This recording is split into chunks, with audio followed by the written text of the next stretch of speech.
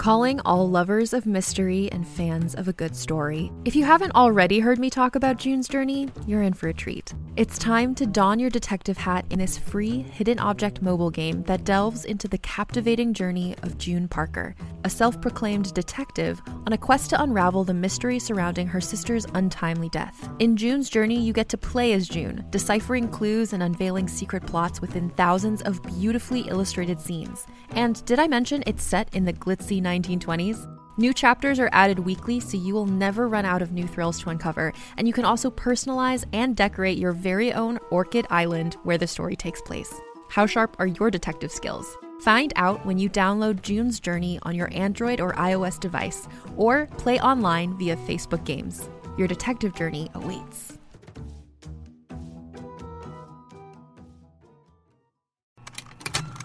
Contained herein are the heresies of Radolf Burntwine, erstwhile monk turned traveling medical investigator.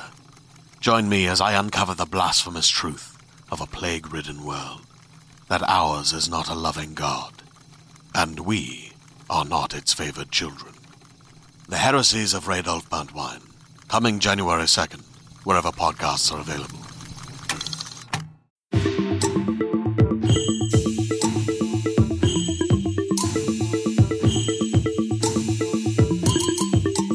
Welcome to Bitches on Comics. I'm your host, S.E. Fleenor. I am your other host. My name is Sarah Century. Today we are here with a very special guest, Manny Murphy. Welcome to the show, Manny.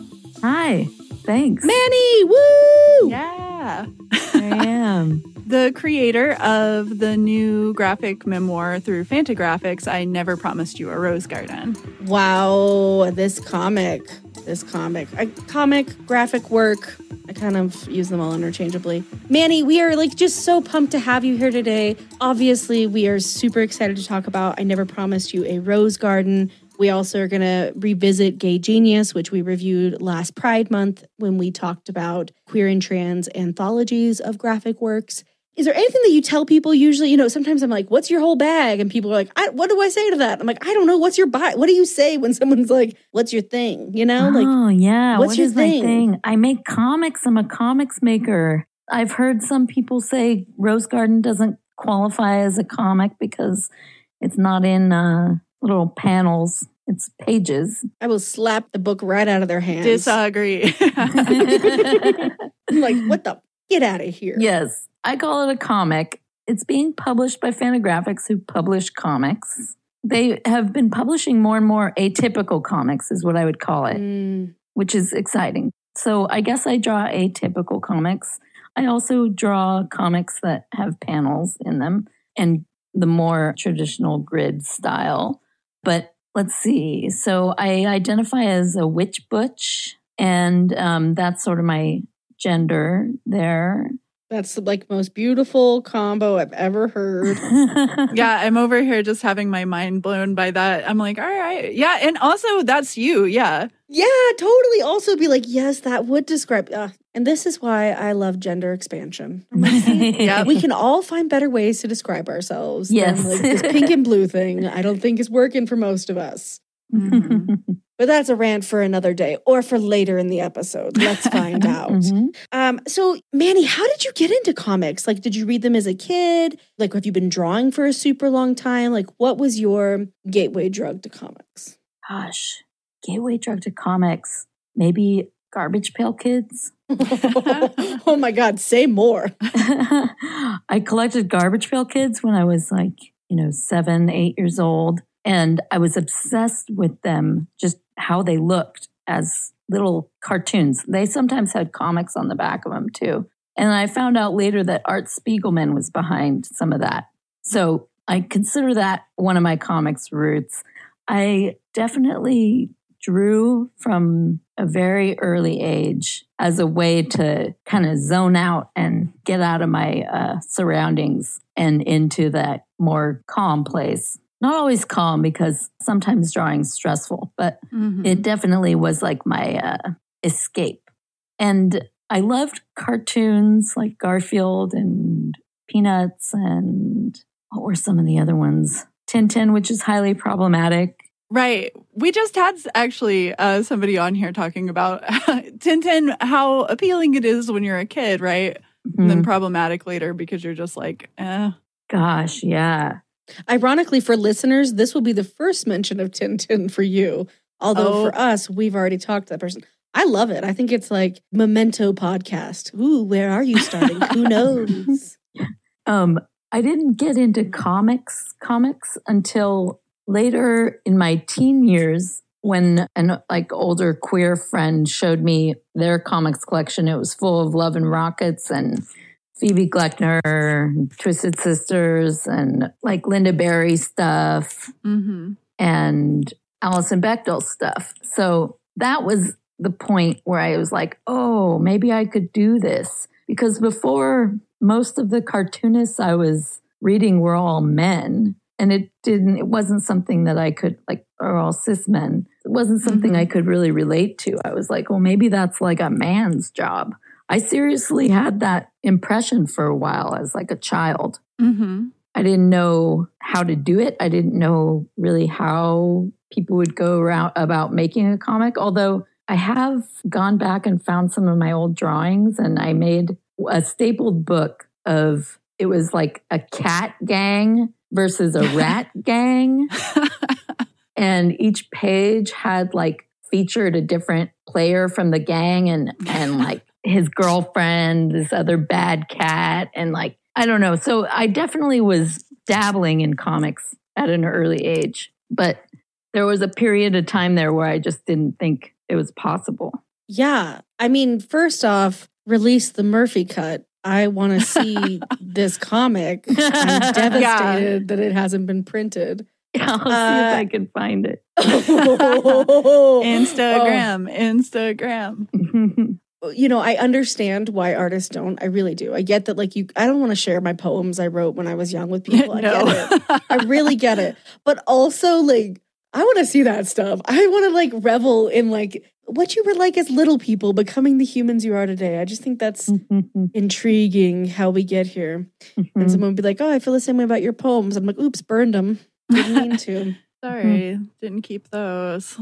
I did find a drawing recently. I put it on my refrigerator and I put it on Instagram.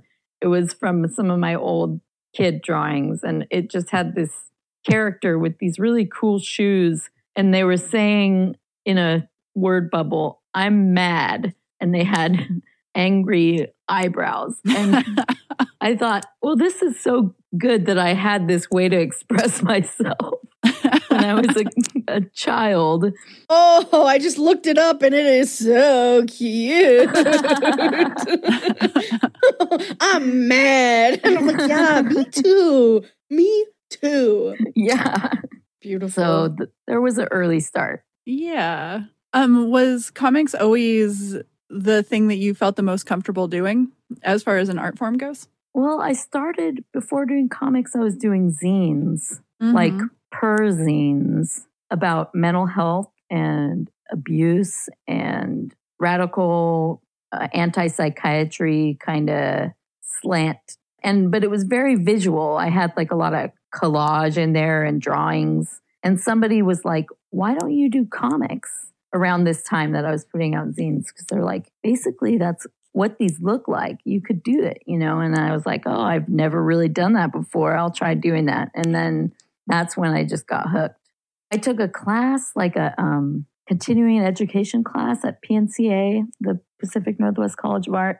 And I did like a 6-page comic in there about this trans hunter huntress. They called her a huntress, but he was trans. I'm sorry to be referring to them as both because all of the information about them was like while they were identifying still as a woman, their name and everything that I used during that. I would probably do it differently nowadays, but this was in 2006.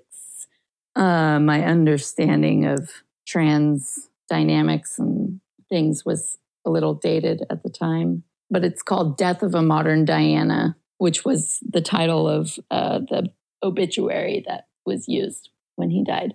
And I was kind of obsessed with doing like a lot of reading and reference about things and then drawing them. Like I wanted to tell biographical type stories, which was different than what I was doing in the zines.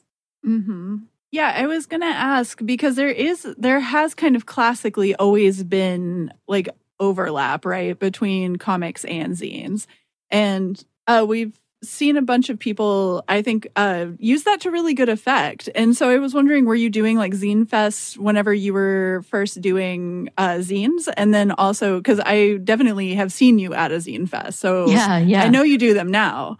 But was that always a part of your experience with them? It was always a part. Once I made a zine, I wanted to take it to the Portland Zine Symposium, which was happening every year in Portland. And I mean, there were people that were starting to do comics. I remember at a zine fair, I'm trying to remember the name of this guy. I think it's Greg Means. I walked up to him and I saw that he had comics, mini comics there. And I asked him if he had any mini comics by women. I wasn't thinking women and queers at the time. I was just like, not dudes.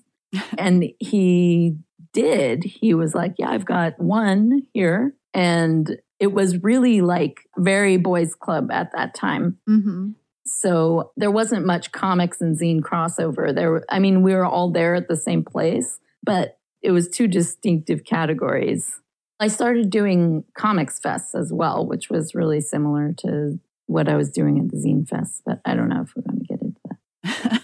How did Gay Genius come together? Like, did you always want to see an anthology, or was that something that kind of developed? I always wanted to see it. There were some other queer anthologies that I'd seen. They weren't queer specific. It was like Robert Kirby's Boy Trouble, which was like gay boy specific, which I loved. And there was also Juicy Mother, which I believe was edited by Jen Camper. And that was like lesbian specific. But I hadn't seen any like really queer anthologies. I remember once Robert Kirby asked me, why didn't you call it Queer Genius? You know, you call it Gay Genius and it's not really like gays, it's like queers. And I was like, well, gay is still being used as like a negative term among young people. I wanted to see it emblazoned on comic shelves, you know, like among the other indie comics. I wanted people to want to pick up this thing that said gay on it. Yeah, and then, you know, also like Gay Genius, the GG looks nice. Like, come on. Yeah, it's called artistry. I also feel like there's a lot of people, a lot more than people realize or like want to talk about, who like also identify as gay, who aren't what we would consider to be like gay men or lesbian women. They're gay, but they're like, oh, if you want to drill down into specifics, it's this or this. And I think it's, there is this desire sometimes to want to find like, what is the one word I can say? And it's like, that's the point. Like the point is that there isn't a one word. So it's all made up. And we have to embrace the made-upness and figure it out for ourselves. And when you find a term that works for you, beautiful. But like, we're not going to be done evolving ever. So there's going to be new things and we're going to have to learn them. And then there's going to be like imperfect things. And we're going to have to be like creative with our identities as we've always been. So I don't know. I hate when people say stuff like that. I'm like, because of art. That's why. Okay. Don't be obnoxious. So, you know, Sarah and I both do a bit of anthology editing. We have our annual Pride Month anthology called Decoded Pride. And I think we both have different things we really love about the editing process. It's just like, what? Like all this beautiful shit. I just get to be like, oh, like I cry about not being able to take someone's piece, you know, because we don't have room. And I'm like, this is the best life ever. But I'm just curious for you, like, what was the editing process like? What did you like about it? What was a challenge? A challenge was definitely refusing people, because once I had put the comic into a Kickstarter campaign, it started getting a lot more attention and people were like, I want to be in that comic. And I was like, well, sorry, it's already full. Maybe there will be a Gay Genius 2, which I always hoped there would be, but we'll see. Who knows? Right. But I sent out like a manifesto. It was like a good chunk of an email to maybe 10 or 20 artists that I thought would be cool if they were included, or people that I knew that some of them weren't artists. They'd be like writers or zine makers, people that I thought would make a good comic if they sat down and tried. Mm-hmm. I sent that out and then asked those people to recommend friends. Eventually, I got a list of about 20 people that had agreed to do it. And some people had work already done that I had seen before in zines that I wanted to reprint on a larger scale. And some people were making stuff just right there, from originating with the manifesto that I sent. The theme was history. It's not explicit in the book, but that's what I told everybody. It could be a made-up history, and it could be like real life. It could be personal. There were a lot of ways to interpret that. So I wound up getting a lot of different varied submissions. But it took about 2 years, and it was kind of like pulling teeth and herding cats. It was working with a lot of people's like low self-confidence around the idea of like publishing their work. Right. Like actually printing it or printing it on a larger scale. So there was a lot of nurturing to do, which wasn't a terrible thing. I think I'm pretty good at that. Right. Praise. Just be like, of course you can do it. Yeah. Because they can, right? Like, that's always the thing is like, I get that people have, hard times where it's like harder to create and stuff. But yeah, I do always like believe in a lot of beginning artists before they believe in themselves, I guess, which is, nature of the beast. I'm sure that's how we all were. Mm-hmm. Yeah, it's good. Yeah, we get a lot of emails from people who are like, are you sure I should submit?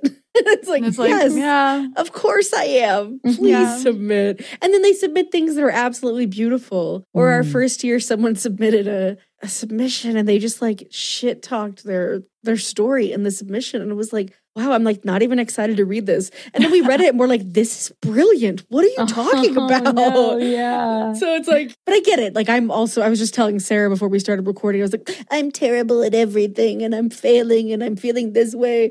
And it's like, yeah, we get it. We all have a bit of imposter syndrome. And on the episode, Nalo Hopkinson said, and I will quote her till the day I die because she said it on our podcast. Wow. She said, well, I know, right?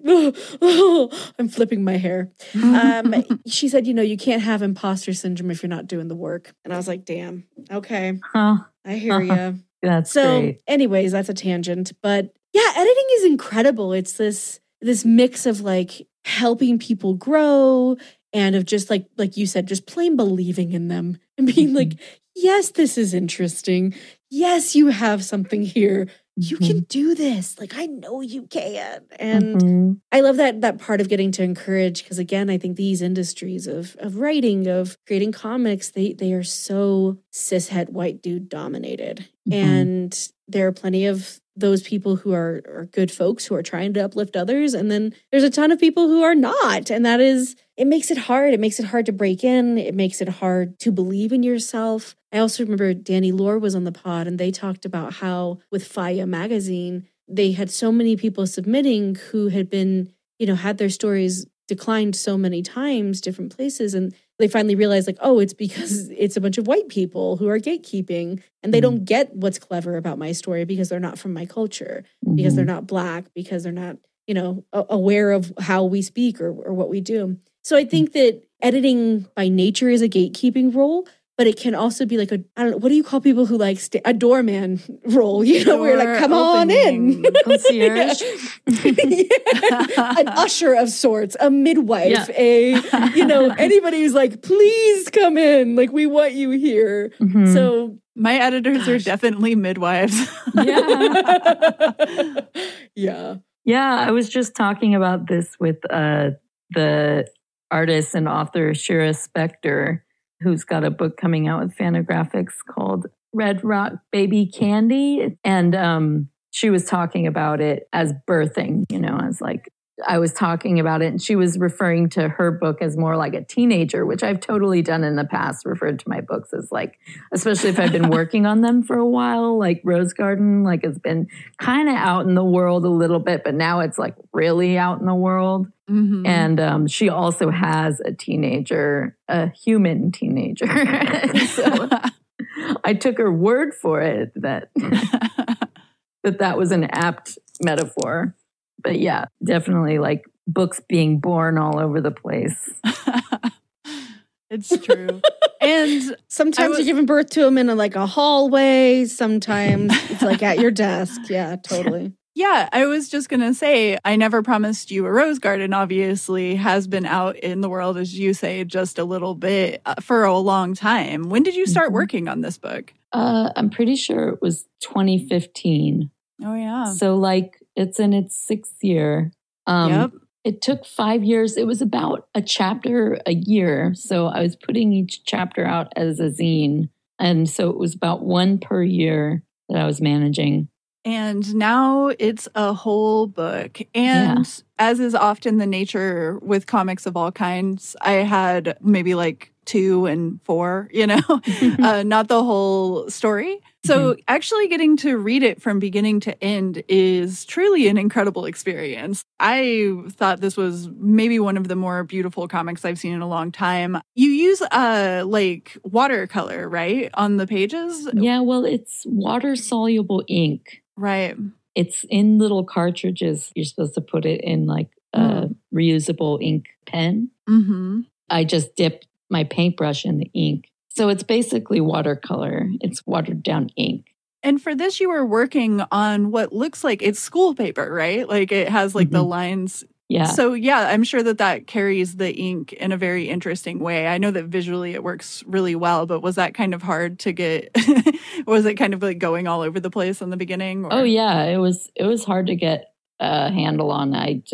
It was newsprint, so it absorbs the water right away. It's like a paper towel, yeah. And it also bleeds. And I just kind of welcomed the like bleeding look to it because I wanted it to have that wet, watery look. The way that Portland is all the time is rainy and wet.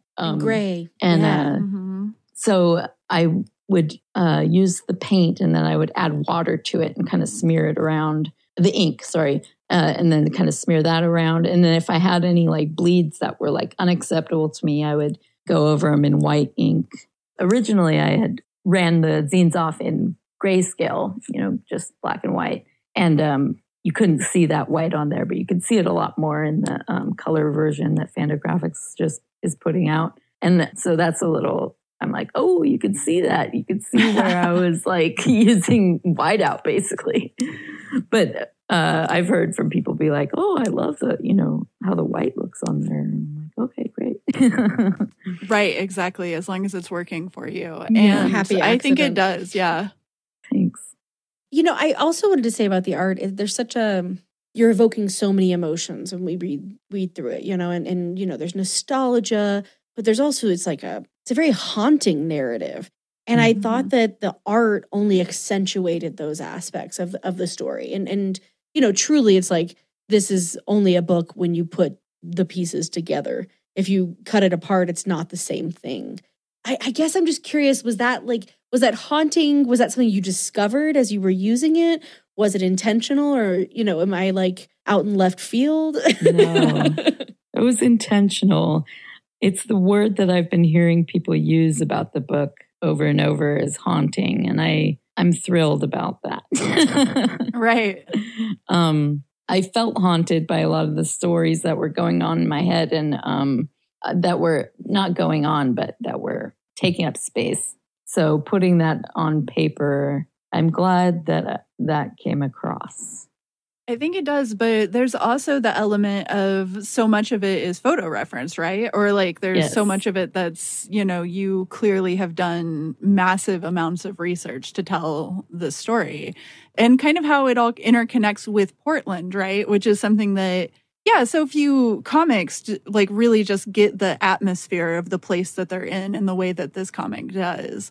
So I think it's super successful on that. But I also learned a lot whenever I was reading this and just was like, oh, dang, like we know a lot. There's conversations and articles about the kind of white supremacist history of Oregon, but I didn't really know about a lot of this. Like I hadn't read about it. So it was very new to me to read about this trial. Great. Good. I'm glad to hear that. I recently talked to somebody who works for the Oregonian. I'm not going to say his name. But he was like, why he didn't understand the last half of the book where it sort of spans out and starts talking more about white nationalism and the history of white supremacy in the area. And he was stumped because he knew all the stories already. He just didn't understand why I was putting them all together. And I think he forgot that there's a lot of people that don't know those stories. Like he had been working for the Oregonian for like 40 years and covering these things in depth. So they were a big part of his life. Right. But when I was creating it, I was imagining people, a lot of people that I know that live in Portland now even, that are like, oh, I didn't know this stuff happened, or, kind of right under their noses in a way. So I imagine people outside of Portland, of course, are not going to know either. And there's people of a certain age, I think, that are going to remember like when Geraldo got his nose broken. And, sometimes people remember Tom Metzger and the trial that happened. But so a lot of people don't know about it. So I'm really glad to hear that it's not just a repeat for people. Right. Well, I thought that part of what you do here, right, is kind of draw this overarching theme of how older people take advantage of young people, right? Like there's a ton of that in this. Super is not the only thing that connects the stories, but to me that was a big part of it because I was like, yeah, we're talking about stories that kind of just have these tragic endings, right? And like the flow worked for me because it does cover a lot of, I feel like, yeah, it's a memoir, right? Like you're talking about a lot of the things that you witnessed and like were at least you were living in Portland this whole time, right? Yeah. So yeah, I mean, to me, it's just kind of comes across as a personal observation as well as, extensively researched. Good. Thank you. I think that to me is what's really, really magical about I Never Promised You a Rose Garden. It's a memoir. It's a historical narrative about white supremacy, a history that we collectively suppress. So it's a reclaiming history, like not in the positive sense. It's a celebrity biography. It's a queer history. And it's also anti-fascist history. And by bringing all those elements together, it comes across so frank and so, as Sarah said, well-researched. But the memoir almost feels like the way you've selectively chosen to tell the stories and where you've told them. That feels like the big reflection of what makes it memoir. And it's just such an impressive work. I mean, you talked a little bit about the research. I would love to hear more about that process if you would be willing to talk about that. Right. Yeah. Well, I started drawing River Phoenix on that old paper and I realized that I wanted to use it for a comic. And then so I immediately went out and got a book called Last Night at the Viper Room by Gavin Edwards. And that's the story of like River Phoenix and his life and his death. It's very well done. It's got a lot of info in there.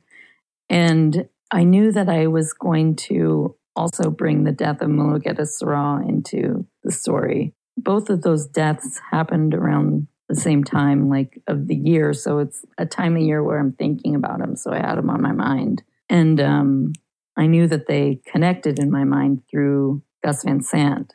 So I got a book also called 100 Little Hitlers by Eleanor Langer. And it's about the murder of Mulugeta Seraw. And it goes and like interviews and like tracks down all the people involved, including the murderers. And she has a lot of information about Ken Death, the main instigator of the murder. And she gives her own take and opinion on how she felt about Tom Metzger being pinned for the responsibility for the crime. A lot of people think that that was erroneous. People that aren't even like on the right wing or anything, but some people think that going after him was like an infringement on free speech. But while I was doing research, which involved a lot of videos and movies that I would watch and take photos of and get stills from and draw from those, I was watching a Geraldo episode and I realized that this man, Ken Miski, or Ken Death, the murderer, was in this episode along with Tom Metzger and along with his son. And it was the episode where Geraldo's nose gets broken. I realized that they did have a connection. And the whole point of the trial was trying to prove this connection between the skinheads here in town and Tom Metzger, who lived in San Diego at the time.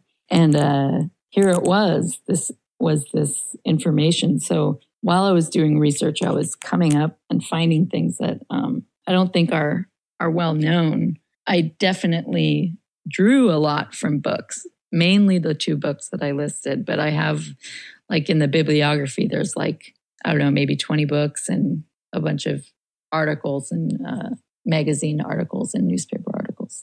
I tried to include everything.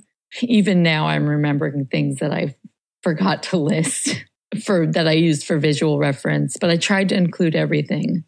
Yeah, your bibliography at the end is like very long. Yeah, I was thinking about you lettering it and I was like, oh my gosh, their hand must have hurt so much. Yeah, I did have to like re-letter it too because I had lettered it in black and white originally and they were like, no, it's got to be color files. And so I re-lettered it again.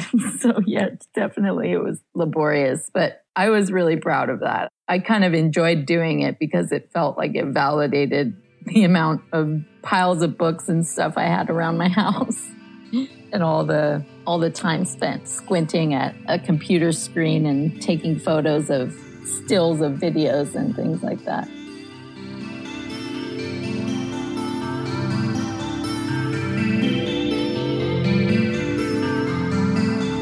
Hey everyone, I want to talk about our Patreon real quick. So we have a ton of extra content on our Patreon. And every time somebody's like, hey, I caught up to all the Bitches on Comics episodes, I'm like, guess what? There's all of this other content. We do interviews, reviews, extra episodes in general, Nick Cage Corner, Ghost Rider Corner, 2 separate things, but sometimes they overlap, right? So if you want to check that out, you go to patreon.com/bitchesoncomics, which is where we sell our wares. And you can subscribe for $2 or for $5 or more dollars because we just give all of the content to all of the subscribers, regardless of what tier you're on.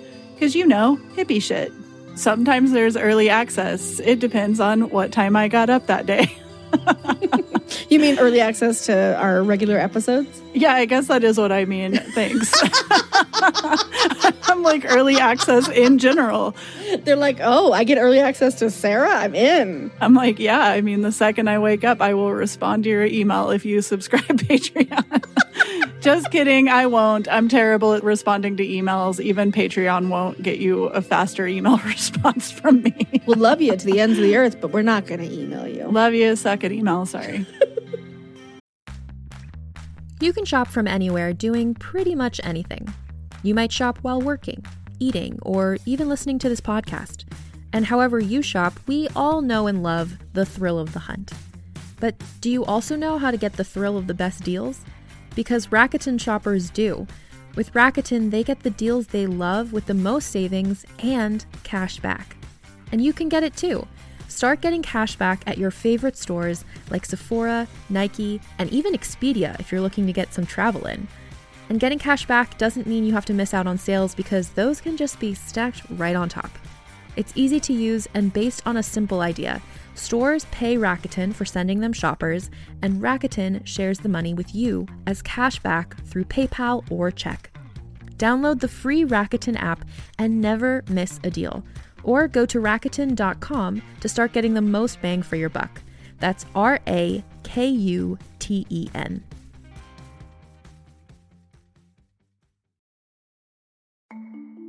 As a podcast network, our first priority has always been audio and the stories we're able to share with you. But we also sell merch, and organizing that was made both possible and easy with Shopify. Shopify is the global commerce platform that helps you sell and grow at every stage of your business. From the launch your online shop stage, all the way to the did we just hit 1 million orders stage? Whether you're selling scented soap or offering outdoor outfits, Shopify helps you sell everywhere. They have an all-in-one e-commerce platform and in-person POS system, so wherever and whatever you're selling, Shopify's got you covered. With the internet's best converting checkout, 36% better on average compared to other leading commerce platforms, Shopify helps you turn browsers into buyers. Shopify has allowed us to share something tangible with the podcast community we've built here, selling our beanies, sweatshirts, and mugs to fans of our shows without taking up too much time from all the other work we do to bring you even more great content. And it's not just us. Shopify powers 10% of all e-commerce in the US. Shopify is also the global force behind Allbirds, Rothy's, and Brooklinen, and millions of other entrepreneurs of every size across 175 countries. Because businesses that grow with Shopify. Sign up for a $1 per month trial period at shopify.com/realm, all lowercase. Go to shopify.com/REALM now to grow your business, no matter what stage you're in. Shopify.com/realm.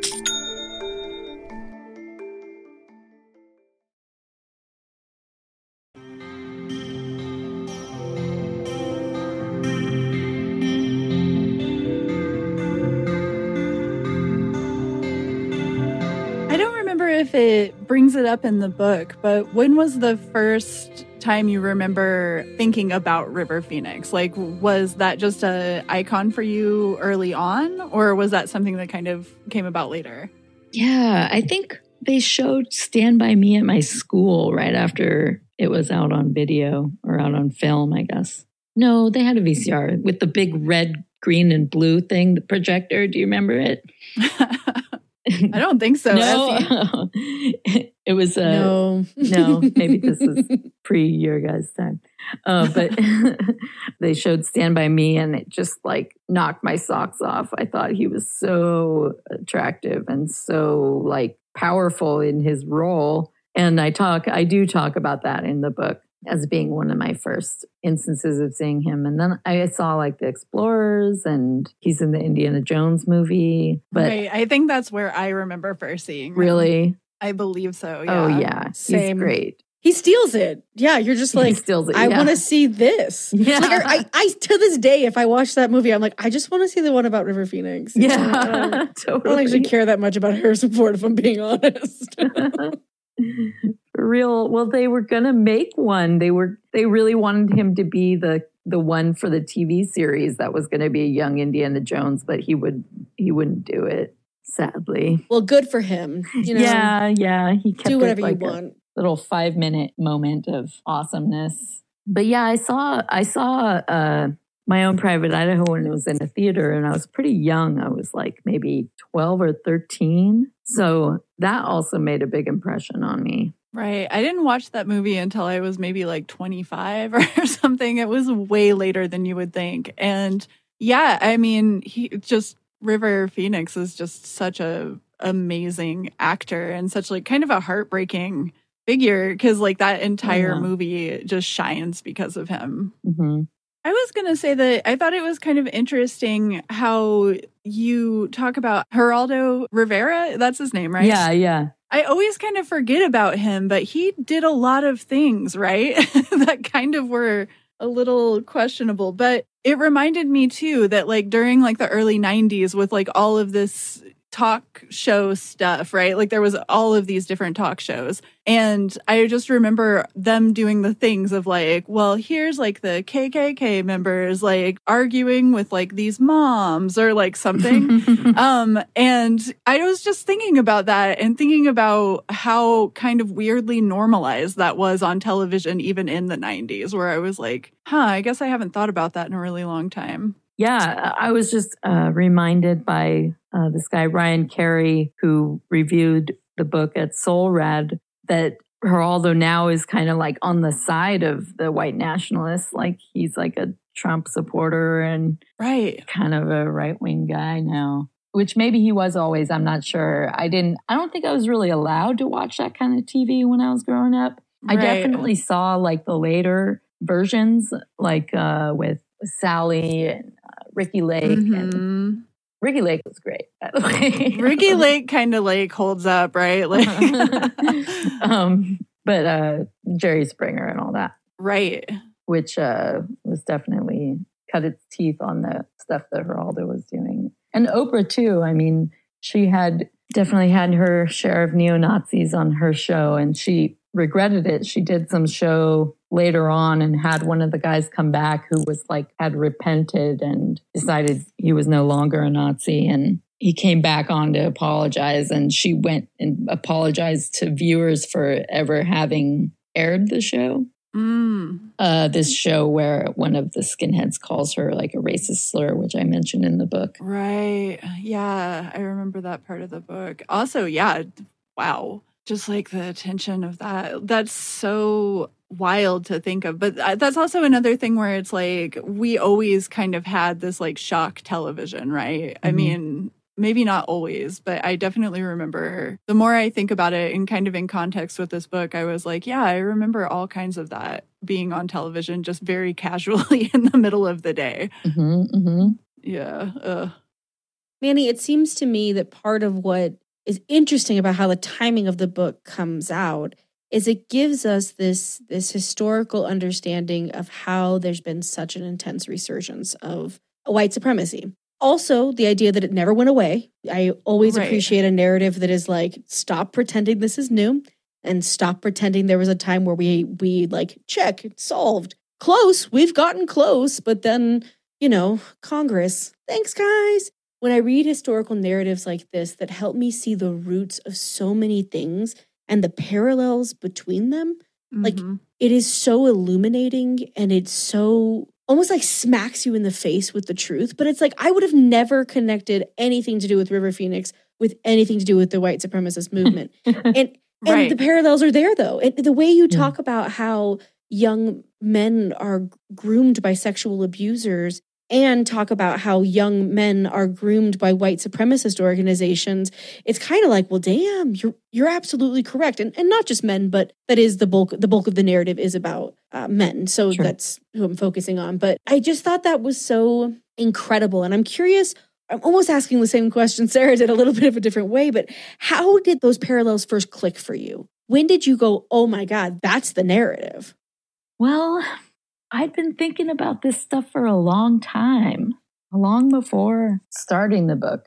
I've been affected by those things. I've had friends that have been affected by these dynamics of the grooming. And without going into too much detail, I have stories that are even more personal that I did not include in the book because I didn't have people's permission.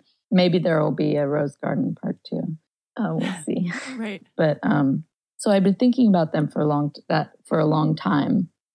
And when I started drawing about River Phoenix, I knew I was going to write about Ken Death as well, because I just sort of associated them among the same group of people, just from what I had sort of gleaned of Portland information. And you could call it gossip over the years, but I definitely found a lot of actual sources for the stuff that I put into the book. Some of it is just old sort of anecdotal stories of my life that I've just kind of kept in my mind. But I could tell that it was going to involve adults preying on younger people. I just knew that part. Yeah, I think that that's part of what makes it such a profound work, because there is a lot of not allegory, but something where it is drawing these comparisons. There are parts of it, and then there's parts of River Phoenix's story as well, where you're just like, this kid didn't have a chance. You know, he was truly just, it's so sad, you know? Yeah.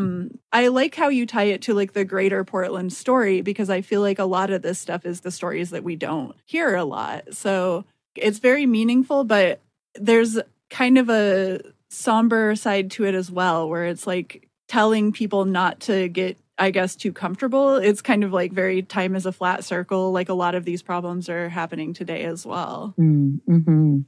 Yeah. I'm wondering now, too, what are you working on after I Never Promised You a Rose Garden? Because you've been working on this for so long. Yeah. Well, I've been, there's a story that I wanted to write like a long time ago, like 10 years ago, but I didn't feel like I had the comics chops to do it yet. So I think I finally have the comics chops. And so I've been drawing this, it's going to be a graphic novel length story comic based on a book by Freud that's called Dora. I don't know if you guys know the Dora case. Yeah, totally. So it's Freud and Dora. And it's my vision of what happened based on Freud's like totally convoluted narration of it. And also like historians that have gone back and kind of like pieced things together. So I'm taking a lot of that research, but it's based on his book. Like a lot of the dialogue is from straight out of his book, it's really outrageous stuff. Yeah, he's the worst. It's the worst. I was just recently kind of revisiting that, I guess, not really rereading it, but reading back up on it and was just like, this guy, boo, Freud. Yeah, and at the same time, I'm fascinated by him because he has some like, I don't know, like I have a fondness for some of the stuff that he says about like everybody having a homosexual side and like just other random things that he says. I would feel almost a sympathy towards him, except that what he did had such huge repercussions on like the life of women and queer people. Yeah, like, real bad. Yeah, bad historical stuff. Really bad roots. So that's what my story is about. It's about Dora. Oh, wow. I'm really fascinated by her as a person. And just feel like his interpretation of what was going on in her life was so ass backwards. Seriously, everything about that story, it's like you're reading and then like between the lines, it's so obvious what isn't being said, right? It's so obvious that there's a whole other side to this and the person is just looking at him like he's a total quack the whole time because he is like he's being really, really intense and disturbing to her. Yeah. Totally. And like not believing that that's what he's doing, right? Like he's just like, oh, this is a failure. I'm trying to help her. And she doesn't even understand that I'm trying to help her. Why doesn't she understand in her woman brand that I'm trying to help? The funniest thing about Freud to me is like, I actually think everything he got right almost was like something he walked backwards into and was like, oh, I discovered something useful, or I have like a name for something people have known for fucking ever. One or the other. White dude. Yeah, right. But look what I discovered. What have you discovered? Yeah. I discovered it. Put a flag on it. I discovered it. But it's like he didn't have the ability to then apply that to himself, or like how he perceived things or his studies. He's like, here's the truth, but I'm not going to worry about how that reflects on me. I'm or like what I'm saying about myself, right? Like the whole time where it's like, yo, we didn't need to know that. Like, it's like you just said everybody does that. That means you do that. Like, stop saying everybody. It's you. Totally. Oh, it's too funny. He's a real riot. Oh, that Freud. Sorry, go on. Rapscallion. So going back to I Never Promised You a Rose Garden, I just was hoping you'd talk a little bit more about the title and how you chose it and what you're trying to highlight through it. Yeah, well, Portland is known as the City of Roses. So there's rose gardens around. And I don't know if you know the song, I Never Promised You a Rose Garden, but I do. Yes. Lynn Anderson, I believe, is the artist who sang that. I got a like on Instagram by Lynn Anderson Official when I tagged I Never Promised You a Rose Garden, which I'm not sure if they knew what they were liking or not, but adorable. That was exciting. And so the song is sort of about like, I never promised that it was going to be good with me or whatever to be like in love with me. It was also a book about a girl with schizophrenia. And I was recently, a few years ago, diagnosed with schizoaffective disorder, which talk about feelings. It's a mood disorder. And I just identified a lot with the book It's also a movie, which is terrible. I really do not recommend it. Wouldn't watch it. So that's where I got the title. Was in homage kind of to the song and the book, sort of spliced together as like this depression narrative / don't expect Portland to be as rosy as people have depicted it. Yeah, because like Portland has a vested interest in like revamping that image, right? And so there's a lot of suppression of, even like when those articles come out, it's always like, what? Someone's like, what? And with your book coming out, people are like, what? And Sarah, as Sarah said, like, I had no idea the extent. Like, I knew that Oregon was founded to be like, a white haven, but I didn't know anything about like the details that you went through. And I really appreciate narratives that hold a mirror up to us, even when we don't want to look in it. And I think this is like a really important book for white people to read in particular, because we need to be able to look at and accept and know what we're fighting against.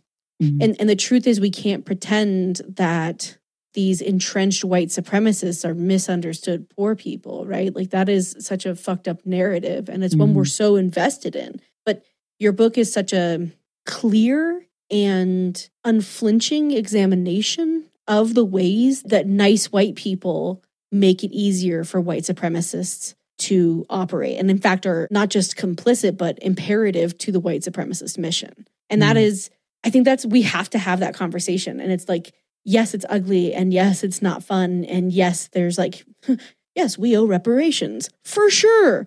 But there's like also a whole myriad of other things that can unsettle for us and make us understand about how inequity, racial inequity in particular, and also age inequity, how it manifests, because it's easy to just be like, oh, well, maybe that's just like maybe you misunderstood that person. Or maybe that's just freedom of speech. We just talked about that. Like maybe that, like I don't like what Nazis say, but don't they have a right to say it? And it's like, no, because then they murder people. Like right. That is not speech. Yeah. It's like them setting out the call, right? Yeah, that's like...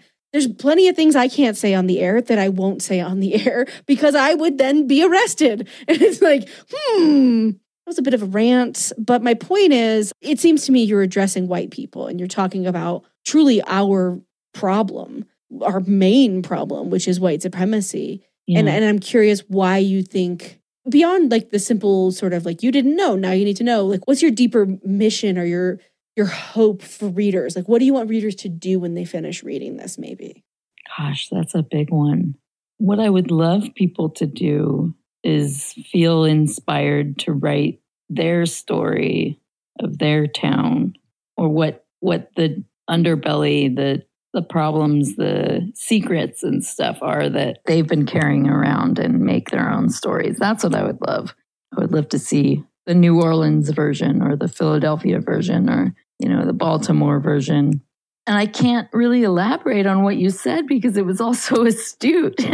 I had a head of steam going. Yeah, it was great. Yeah. Thank you. I'm really glad that all came across.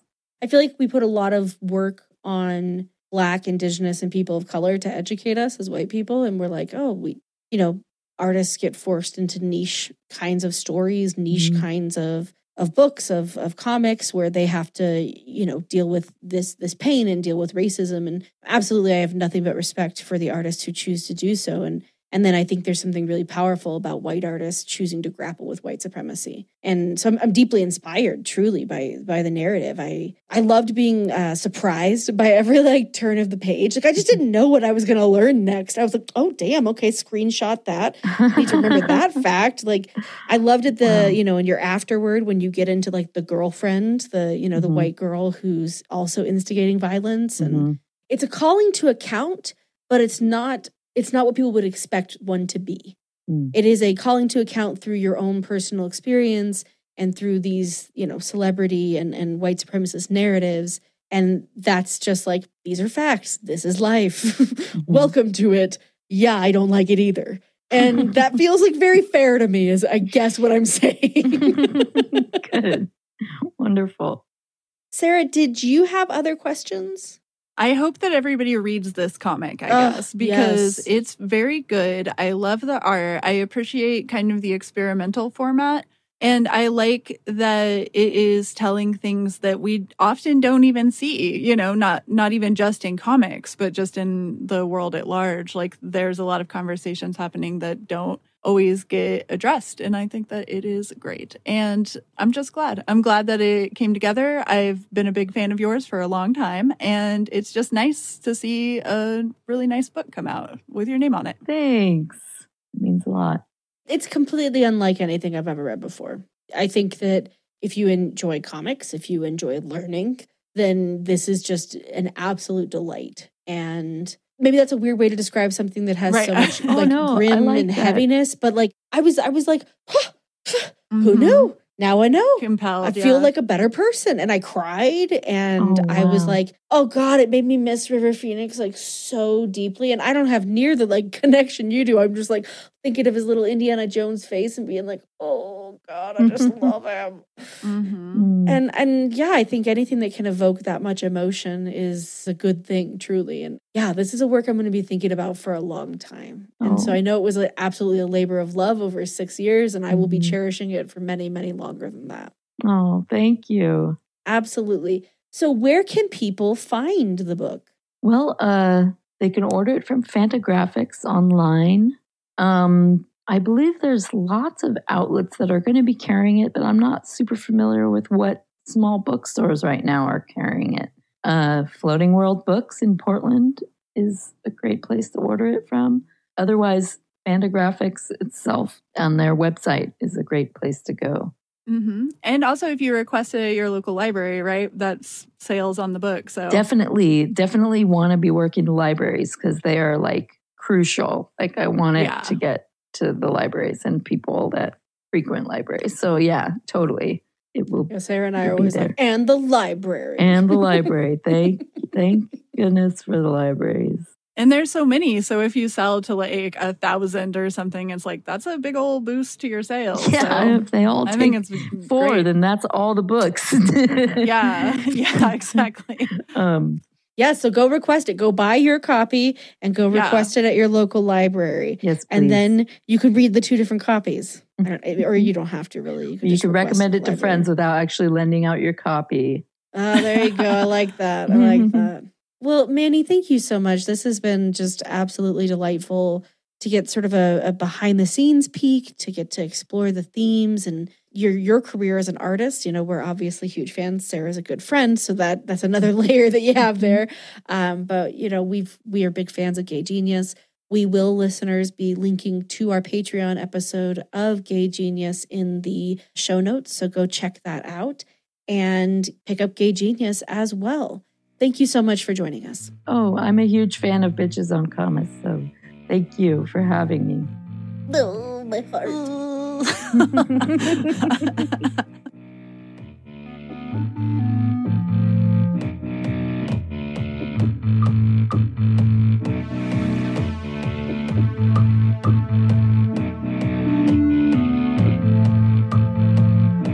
We're a podcast that is all about making comic books more accessible to LGBTQ folks and women.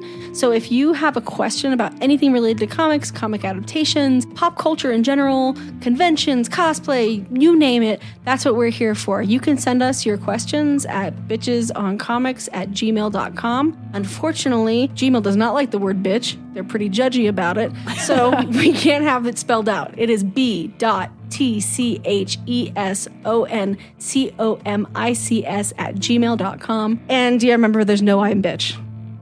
If you'd like to support the podcast, you can do so by rating and reviewing us on iTunes, Spotify, or Stitcher, or wherever you listen to podcasts. I'm Sarah Century, and you can find me at www.sarahcentury.com and Twitter and Instagram. Still Sarah Century on those. I'm S.E. Fleenor. You can learn more about me at sefleenor.com. You can find me on Twitter and Instagram at @SE_Fleenor. Bitches on Comics is recorded by Kate Warner, who plays in the band Churchfire. You can find them at churchfiremusic.com. Our music is recorded by Katie Taylor, who plays as Earth Control Pill. You can find her music at earthcontrolpill.bandcamp.com. Bitches on Comics is recorded in Denver, Colorado. We want to recognize the indigenous peoples who have inhabited and do inhabit this land. The Arapaho Nation, the Ute Nation, the Cheyenne Nation, and others who have been erased from our history and collective memories through colonization.